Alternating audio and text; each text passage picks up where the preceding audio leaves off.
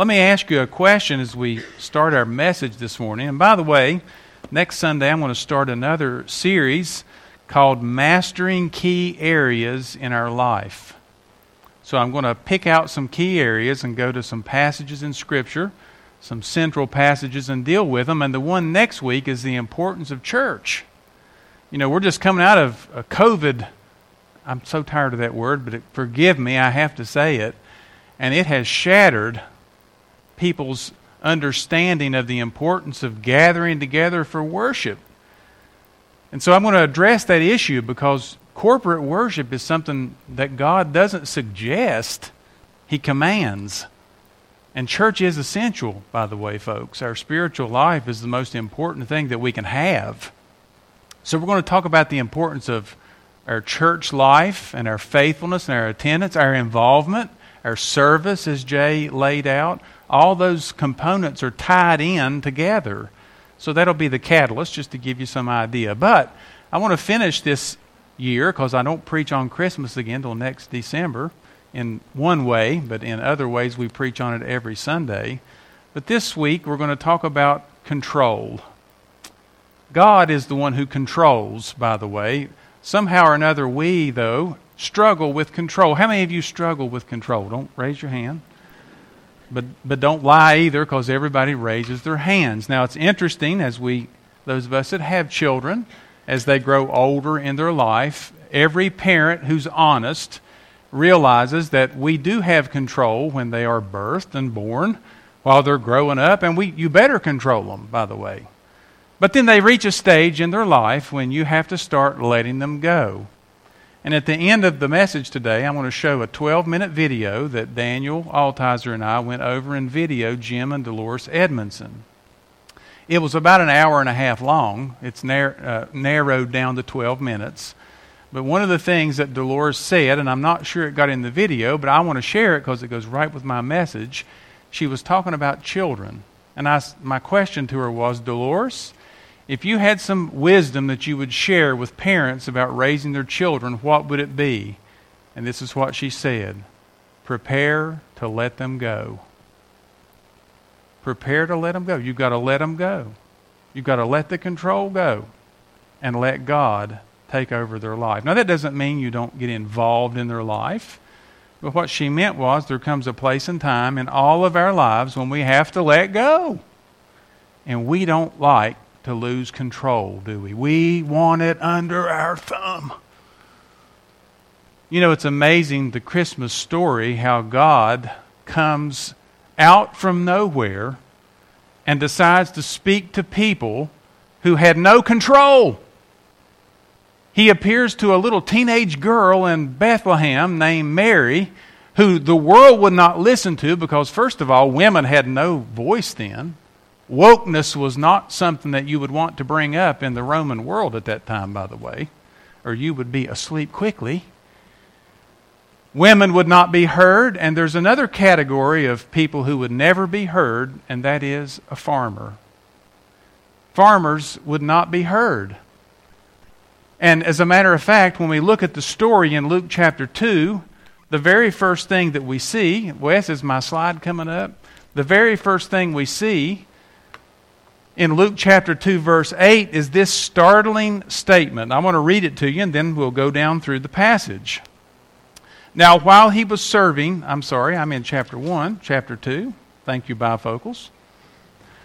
And in the same region, there were shepherds out in the field, keeping watch over their flocks by night.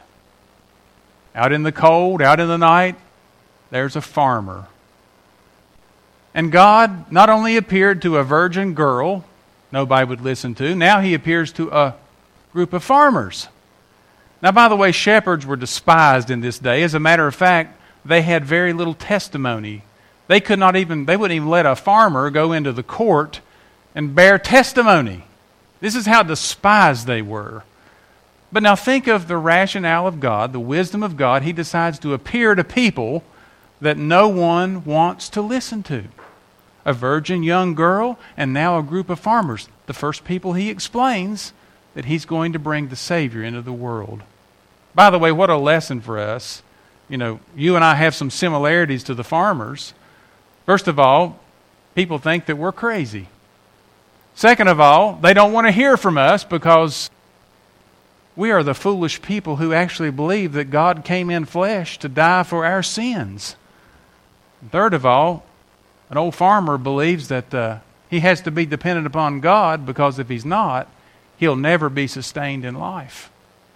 So as I think about some things to share about lessons from a farm, someone passed this on to me, and I want to share it to you, by the way. It's kind of not too good in English, so if I have any English scholars in here, bear with me. I'm reading the paper. Now listen to the advice the farmer gives. He says, your fences need to be horse high, pig tight, and bull strong. In other words, you better have some good boundaries. Keep skunks, bankers, and lawyers at a far distance. Life is simpler when you learn to plow around the stump. There's some things you just don't tackle. Every hill is not a hill to die on. Fourth, a bumblebee is considerably faster than a John Deere tractor. Words that soak into your ears are whispered, never yelled. Meanness don't just happen overnight. Forgive your enemies because it messes with their heads. Do not corner something that is meaner than you are. Now, by the way, that's some good wisdom there. It don't take a very big person to carry a grudge. Listen to this one. You cannot unsay a cruel word. Every path in life has a few puddles. Here's another one. When you wallow with the pigs, expect to get dirty. The best sermons are lived, not preached. Most of the stuff people worry about ain't never going to happen anyway. Don't judge folks by their relatives. Woo! That's pretty good farmer's advice, isn't it? I know some kids that have turned out pretty good that had some rascals for parents. But I've known some parents that were really good people that had some kids who were rascals. So, take the old farmer's advice. Here's another one. Remember that silence is sometimes the best answer. Live a good life, an honorable life, and when you get older and think back, you'll enjoy it a second time. Wow. Don't interfere with something that ain't bothering you none. Timing has a lot to do with the outcome of the rain dance. I had to think about that one for a while. What's he saying? Well, you think about it. If you find yourself in a hole, the first thing you need to stop doing is digging. Sometimes you get and sometimes you get got. I told you this is farmer language.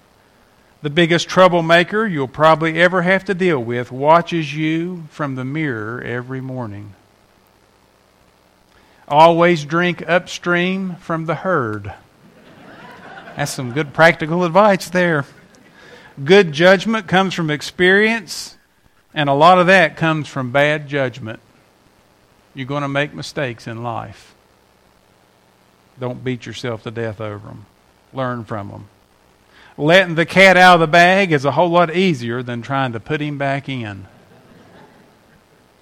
If you get to thinking you're a person of some influence, try ordering somebody else's dog around. That'll humble you, won't it? And then finally, live simply, love generously, care deeply, speak kindly, and leave the rest to God. Boy, that's good advice. Now, for those who maybe are in the business realm and think that you can't learn anything from a farmer, I did a little research this week, dug way back into Forbes magazine. And I read a man whose name, this is not mine by the way, his name is Jim Blasingame. And he wrote a 4-page article in Forbes magazine, and this is what he said. Growing up on a farm provided many valuable lessons that have transferred beautifully into my life in the non-farming marketplace. Here are 4 of those timeless and universal lessons. Number 1, the application of patience. In civil society, patience is respected as one of the great virtues. Who hasn't heard the admiration, the patience of Job? But in the marketplace, patience is half of a powerful paradox that because of its alter ego, impatience. Impatience can be a problem, and everybody knows that. But not when it morphs into urgency, because in the marketplace, urgency is not only good, it's essential. Knowing how to transfer impatience into urgency is a lesson we can take from the farmer.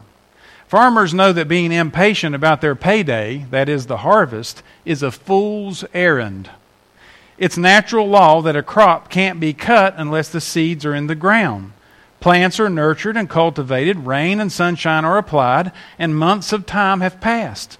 On the farm, being patient about the harvest saves sanity and lowers blood pressure.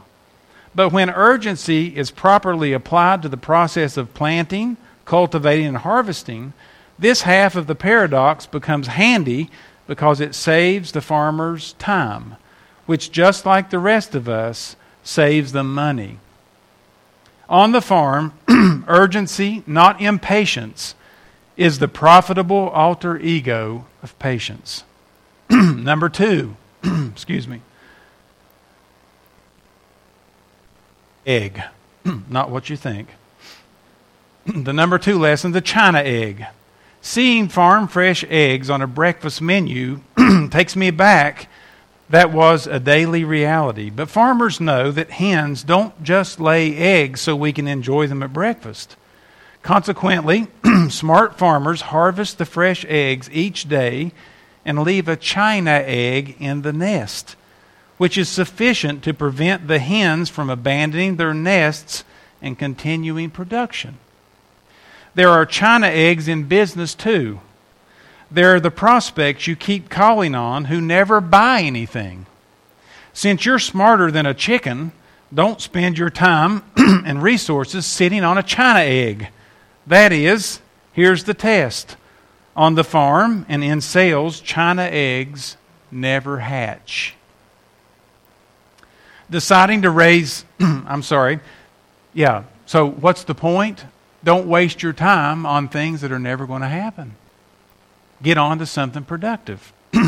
Lesson 3, there are 10 pigs in a litter. Now listen to this one. Now imagine this. White-collared people are reading this man's article. He says, deciding to raise feeder pigs, a young farmer based his financial projections on 2 well-known facts. Number 1, a sow can give birth to a litter of 10 piglets or more. Number 2, it's possible for a sow to deliver 3 litters in 1 year. Using these 2 as assumptions, Sean, you're a fine man. Using these 2 as assumptions, plus the number of sows and the market price of pigs, the farmer eagerly forecasts his potential revenue. You got the picture? A cow has 10 pigs. She has them 3 times a year. It's 30 pigs. I'm going to guarantee myself I'm going to sell 30 pigs. He says this, the product of this equation gave him the visions of hog heaven. But the young farmer would soon be acquainted with 2 other facts that are true whether you're operating a hog farm or a regular business. Number 1, assumptions are often wrong. And number 2, projections are always wrong. Forecasting is an important business planning tool, but the road to bankruptcy is paved with the equity of those who did too much multiplying and not enough discounting. Plan for success, but beware, because the folly of forecasting 10 pigs to the litter often fails. And then finally, the 4th piece of advice is called half your herd. Now listen closely. Cattle farmers have mostly cows and a couple of bulls. And oftentimes you want to skimp on things that are important. So listen to what this man says. A young cattleman was in the process of buying his first bull. Inspecting the offerings at the auction, the lad struck up a conversation with an elderly gentleman. Got my eye on that one right there. He shouldn't go for too much, the whippersnapper said, trying to tell the old man that he was smarter than he was. In a tone that dripped with wisdom, the old farmer set the lad up. Young man, a good bull is 50% of your herd." To which the greenhorn nodded as if he already knew that, and then the Yoda in overalls dropped the other half of his Maxim on the young pup like a 9-pound velvet hammer. He said, "But a bad bull is 100% of your herd." Y'all get that? You buy a bad bull and he tries to breed all of your cattle, you get 0. That's how that works, by the way. Now, your small business will always have greater needs than it does resources. The challenge is to effectively and strategically manage those two parameters. If you're in the delivery business, maintain a reliable fleet even if you have to eat bologna. If customers depend on your technology, make sure you have the best available even if you have to drive an old car. And here's the point. Good tools are 50% of your business. Bad tools are 100%. And then he writes this, "Write this on a rock. City folks shouldn't look down their noses at their country cousins. Before there were cities, farmers were learning and sharing many important lessons for life and businesses." Well, this morning we're looking at some things that farmers were sharing from God's Word about the birth of Jesus, and there are lessons that we need to learn about it.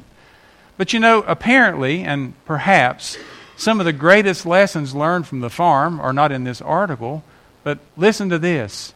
One man said this, it's not mine. He said, "Some things are simply out of your control."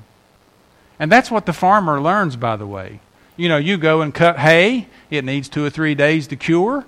You can't control the weather. And by the way, the weatherman can't either. He might project something, but by the way, remember what the man said, projections are almost always wrong. You don't know when it's going to rain. You don't know when it's going to snow. You don't know how long it's going to stay warm or when it's going to get freezing cold because the weather is out of your control. There are other things that we don't know. We don't know how long we're going to live. We don't know when we will be the one who's diagnosed with cancer.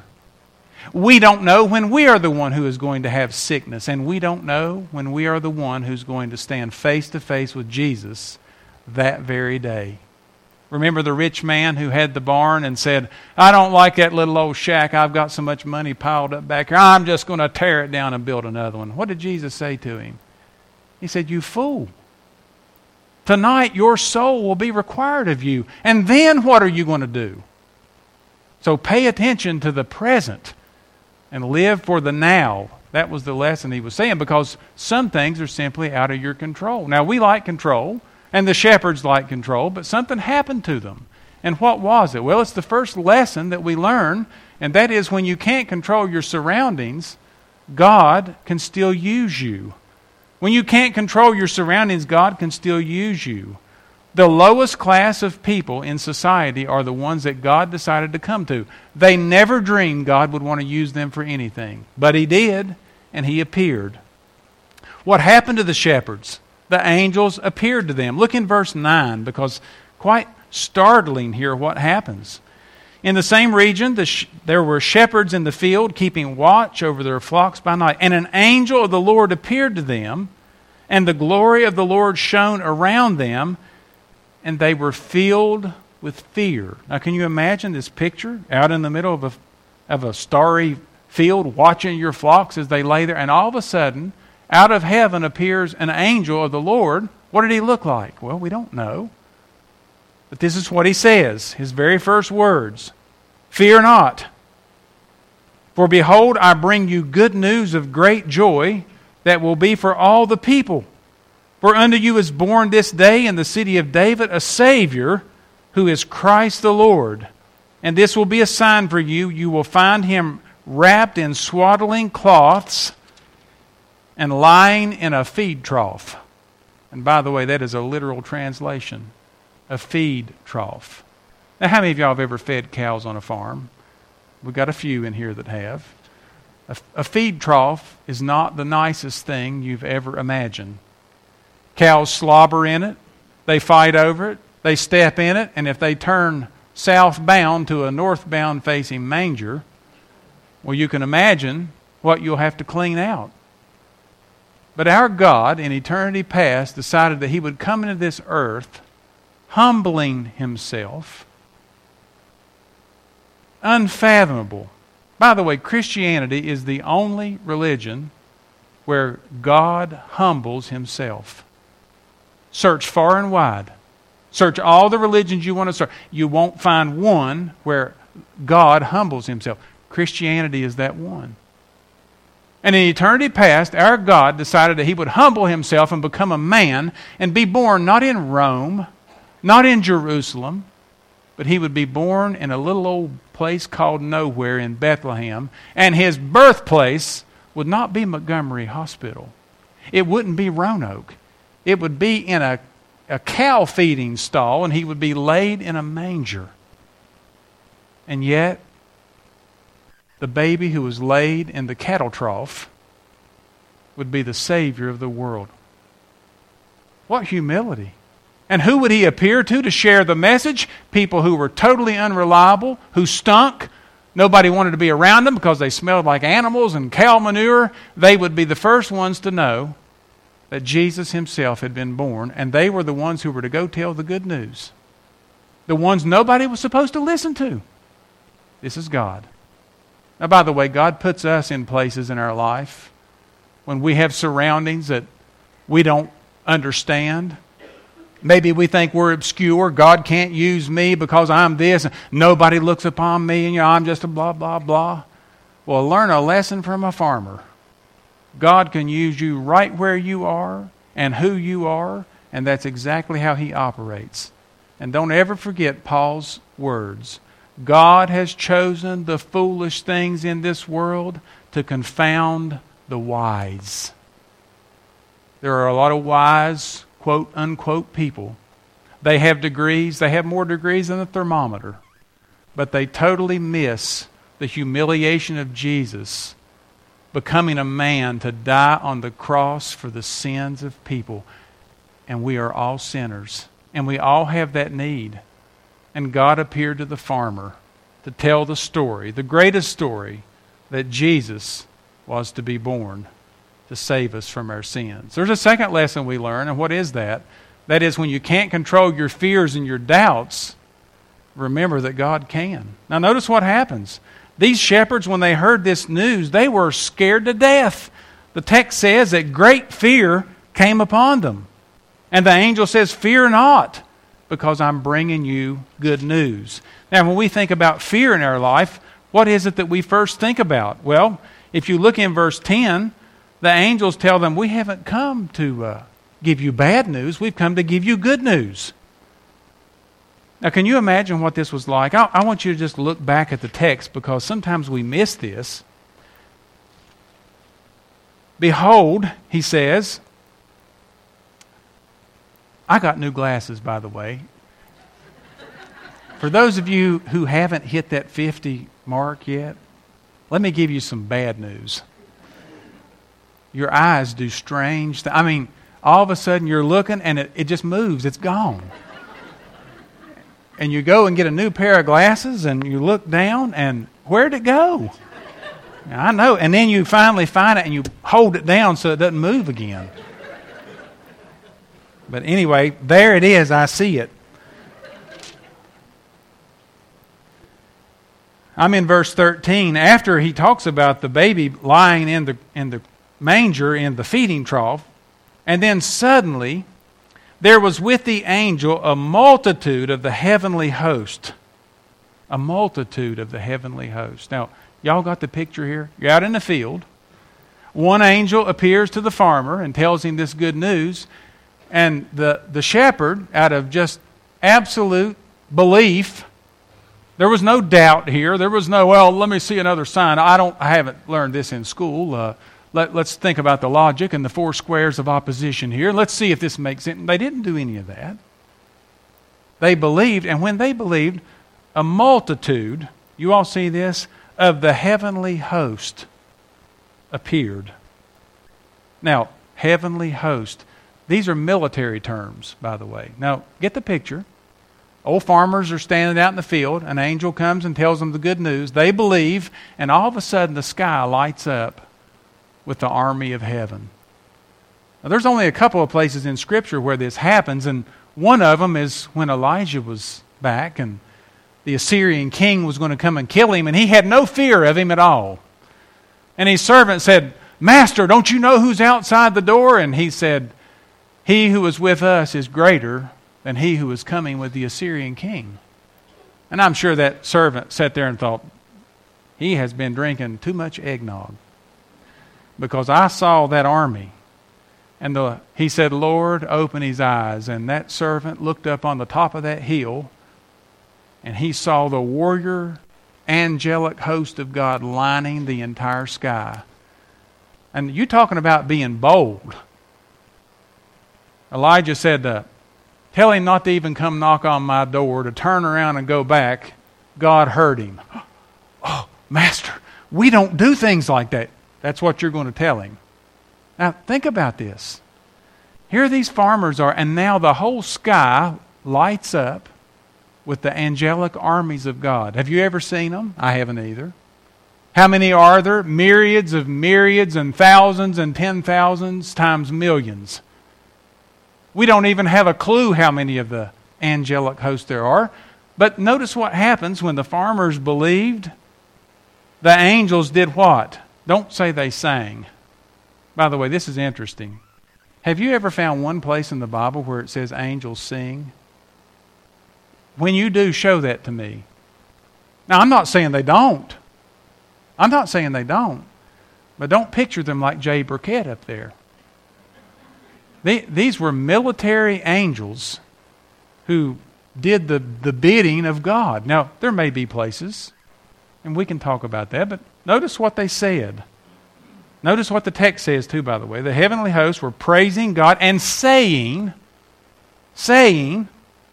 "Glory to God in the highest, and on earth peace among those with whom He is pleased."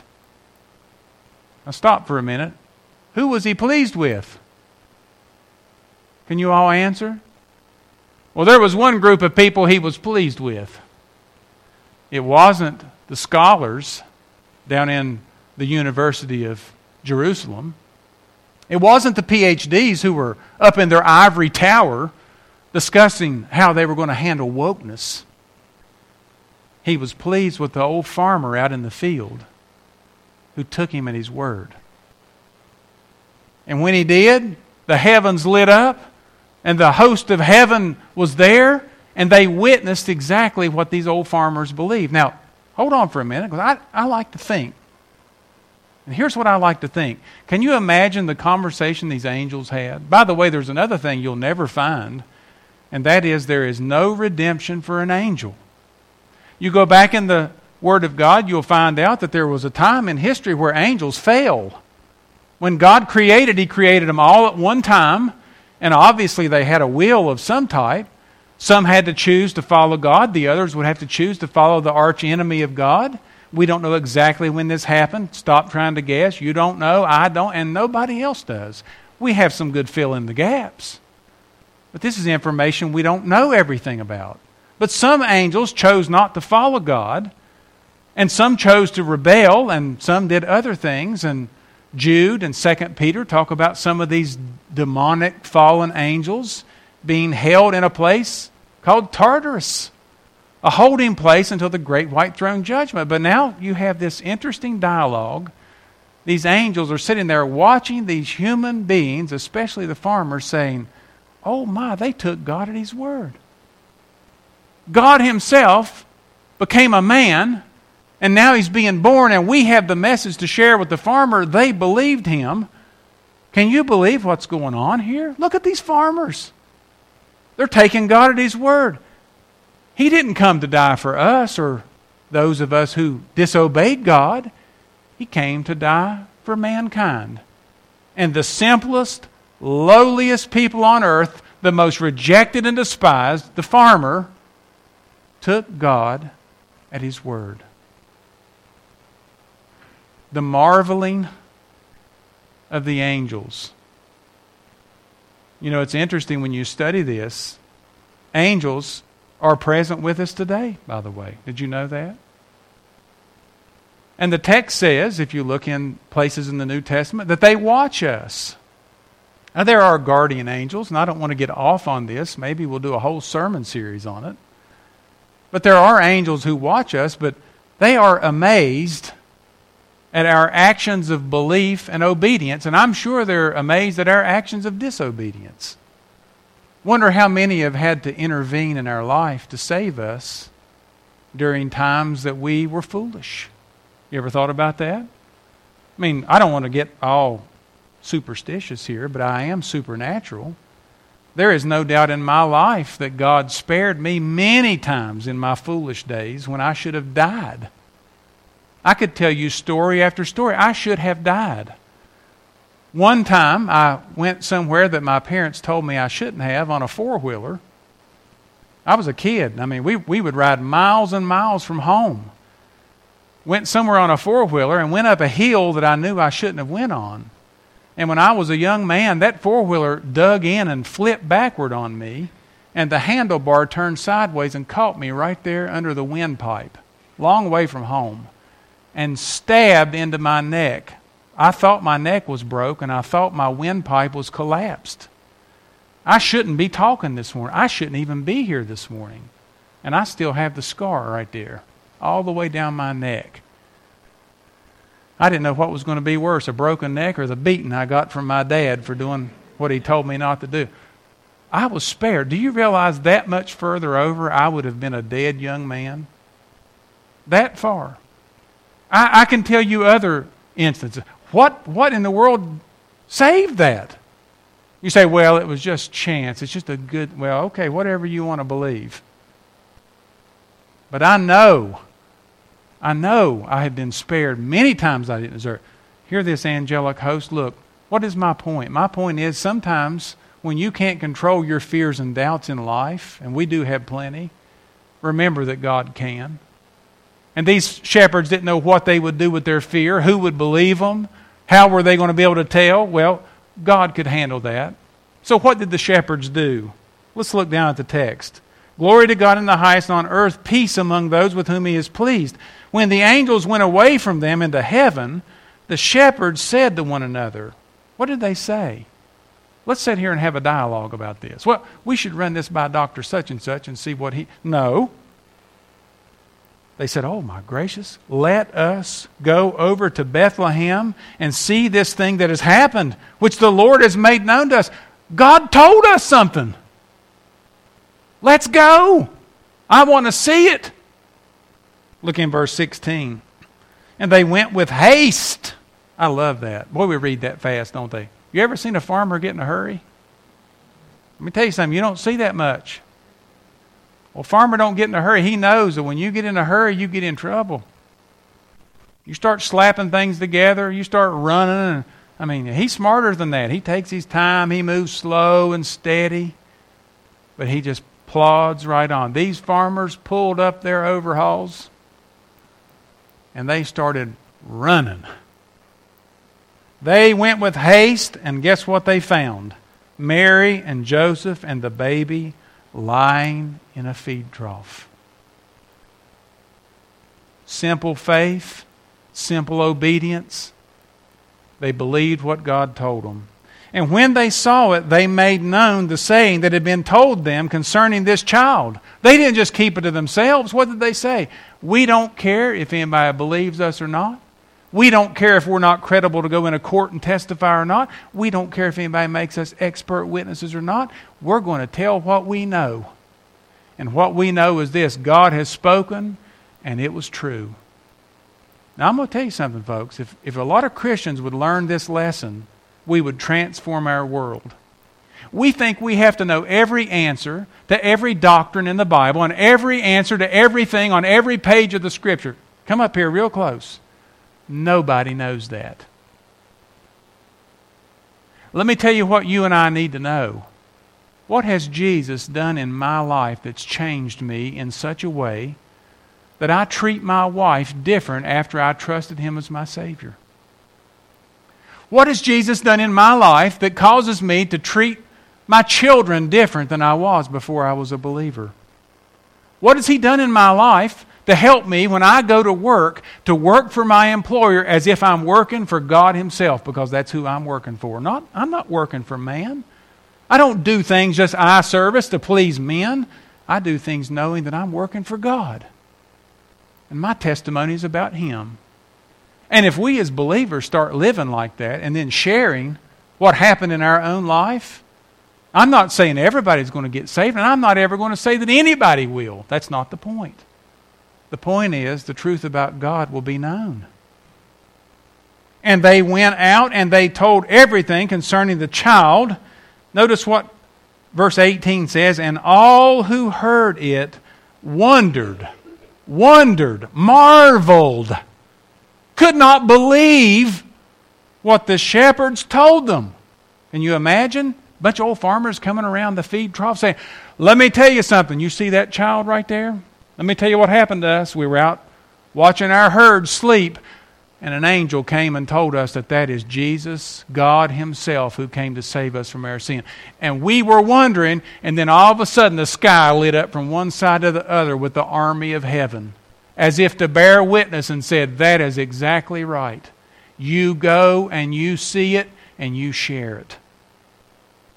And those farmers went there and told that story, and let me tell you what happened. Look what happened.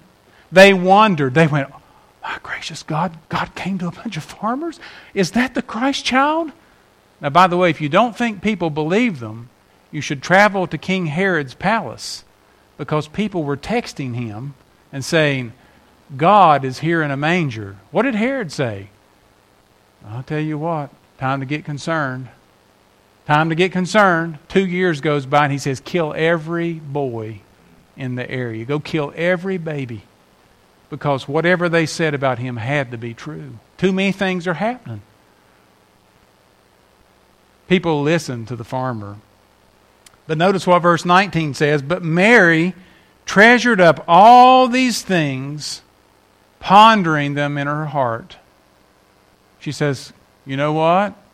He appeared to me in Galilee, down in Nazareth. He told me I was going to be carrying a baby. I would have never believed that. He told Uncle Zechariah that he was going to have a forerunner for my child. Zechariah didn't believe that, and guess what happened? He couldn't speak or hear for the whole time of the pregnancy until he went to change his name.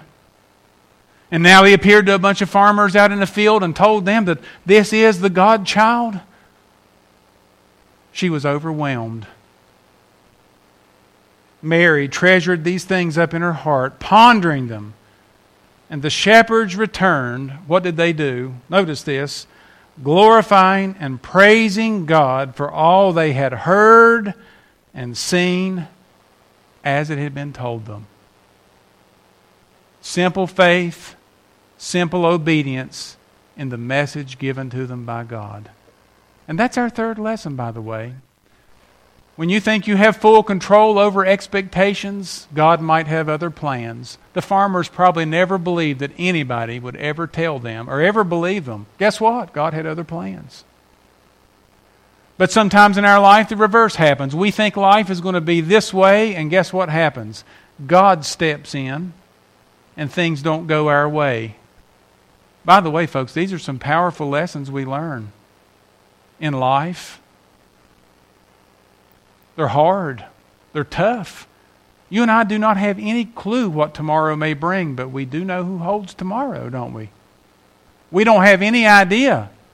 And we think we have full control over our expectations. I mean, we expect life is supposed to look like this, but it may not. It may not. And when it doesn't, we have to see God as the one who orchestrates the plans.